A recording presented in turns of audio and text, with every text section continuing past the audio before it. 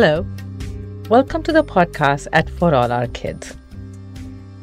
It's the joyful, colorful time of the year again. Holi is right around the corner. Are you ready with your colors and water? If you are, pause for a moment and hear what we have to say. We're all excited that the COVID positive numbers are coming down, but the world is not out of the woods yet. So, when you go out to celebrate Holi this year, please stay in small groups with people in your immediate circle. Let us be responsible for our health and the others around us. According to the Hindu calendar, Holi celebrations begin on the night of the full moon or Purnima in the month of Falgun. And because it follows a lunar calendar, the date changes year to year and falls any time between February and March. March is much warmer down south, but in North India, March is very pleasant and spring is in full bloom. The eve of Holi is celebrated with a bonfire called Holika Dahan, and the following day, people smear colors on each other in this exuberant festival. What is Holi? The festival of colors, love, and spring. What is this well-known festival based on? How is it celebrated in different parts of India? There are many legends surrounding the Holi celebrations. The Holika Dahan, or burning of Holika's effigy, signifies the events in young Prahlad's life, as mentioned in the Bhagavad Purana.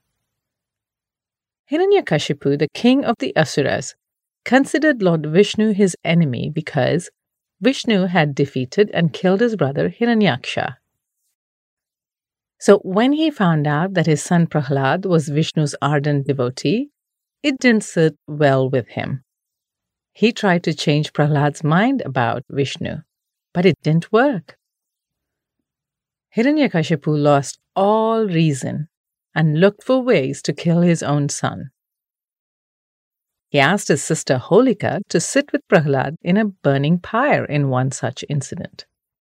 There was a reason for this. Holika had a special blanket that would protect her from fire. But brother and sister undermined Prahlad's faith in Vishnu.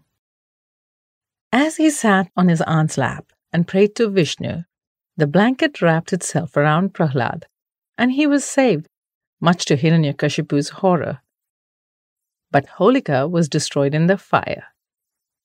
Today, Holika Dahan, or the burning of Holika's effigy, is an integral part of the festivities on the eve of Holi. Another prominent legend ties Holi to Radha and Krishna. It is said that Krishna was downcast one day. He worried that Radha might not love him because he was dark-skinned. After all, she was so fair.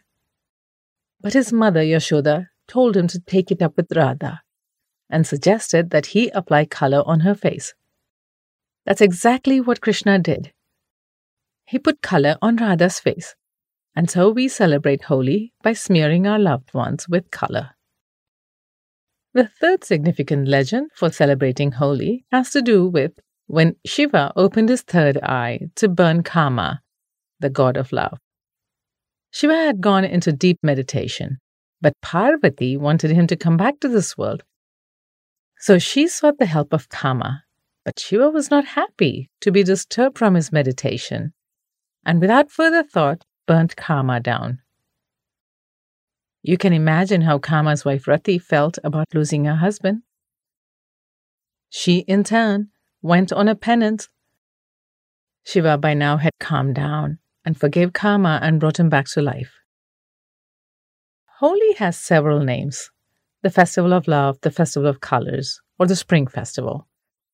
The traditional celebrations of Holi with gulal or dry colors and pichkari or water pistols used to be more common in North India and among the North Indian communities in the South. Of course, now everyone joins in the fun as it is such a lively festival. Celebrations begin with Holika Dahan on the eve of Holi. People gather sticks or wood and prepare a bonfire in open spaces, In some parts of India, they place an effigy, a statue or model of Holika, in the wooden pyre. Uttar Pradesh sees some of the grandest celebrations, as many of the towns associated with Krishna are in this state.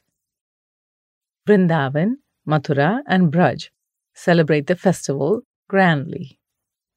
You must all know about throwing colors at each other. But have you heard of women beating men with sticks during Holi? Aha, that's true, my friends.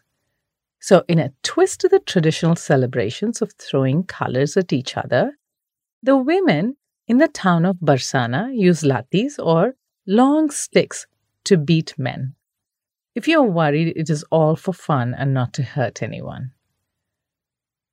Did you know that Uttarakhand has a month-long celebration for Holi? The state has 3 different Holi celebrations: the Betki or sitting Holi, the Khadi or standing Holi, and the Mahila or women's Holi. What makes a celebration stand out from those in other parts of India? It is the music. The Betki Holi starts on the day of Vasant Panchami. According to the Hindu calendar, this is the 5th day of the month Magh. And Holi is about 40 days after Vasant Panchami. When my friend told me that she celebrates for 40 days, I was jealous. Talk about singing and eating good food for over a month. In Gujarat, on the eve of Holi, there is a bonfire and people throw offerings of corn, coconut, and koya. The following day is called Dulethi, and this is the day people play with colors. A mud pot filled with buttermilk is tied high up on the poles, and young men build human pyramids to break the pot.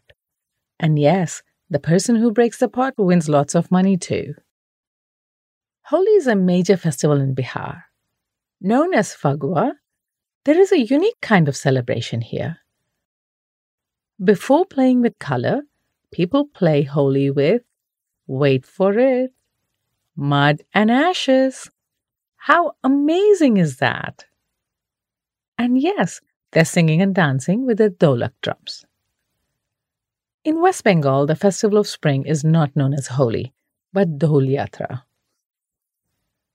Remember the legend of Krishna rubbing color on Radha's face? That is the basis of Dol Yatra.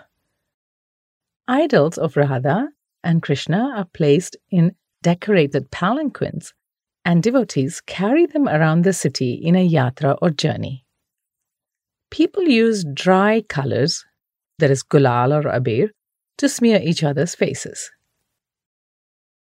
Manipur is famous for its Yaoshang celebrations, and the festival is a 5-day affair. The Yaoshang is a hut-like structure built with straw and bamboo.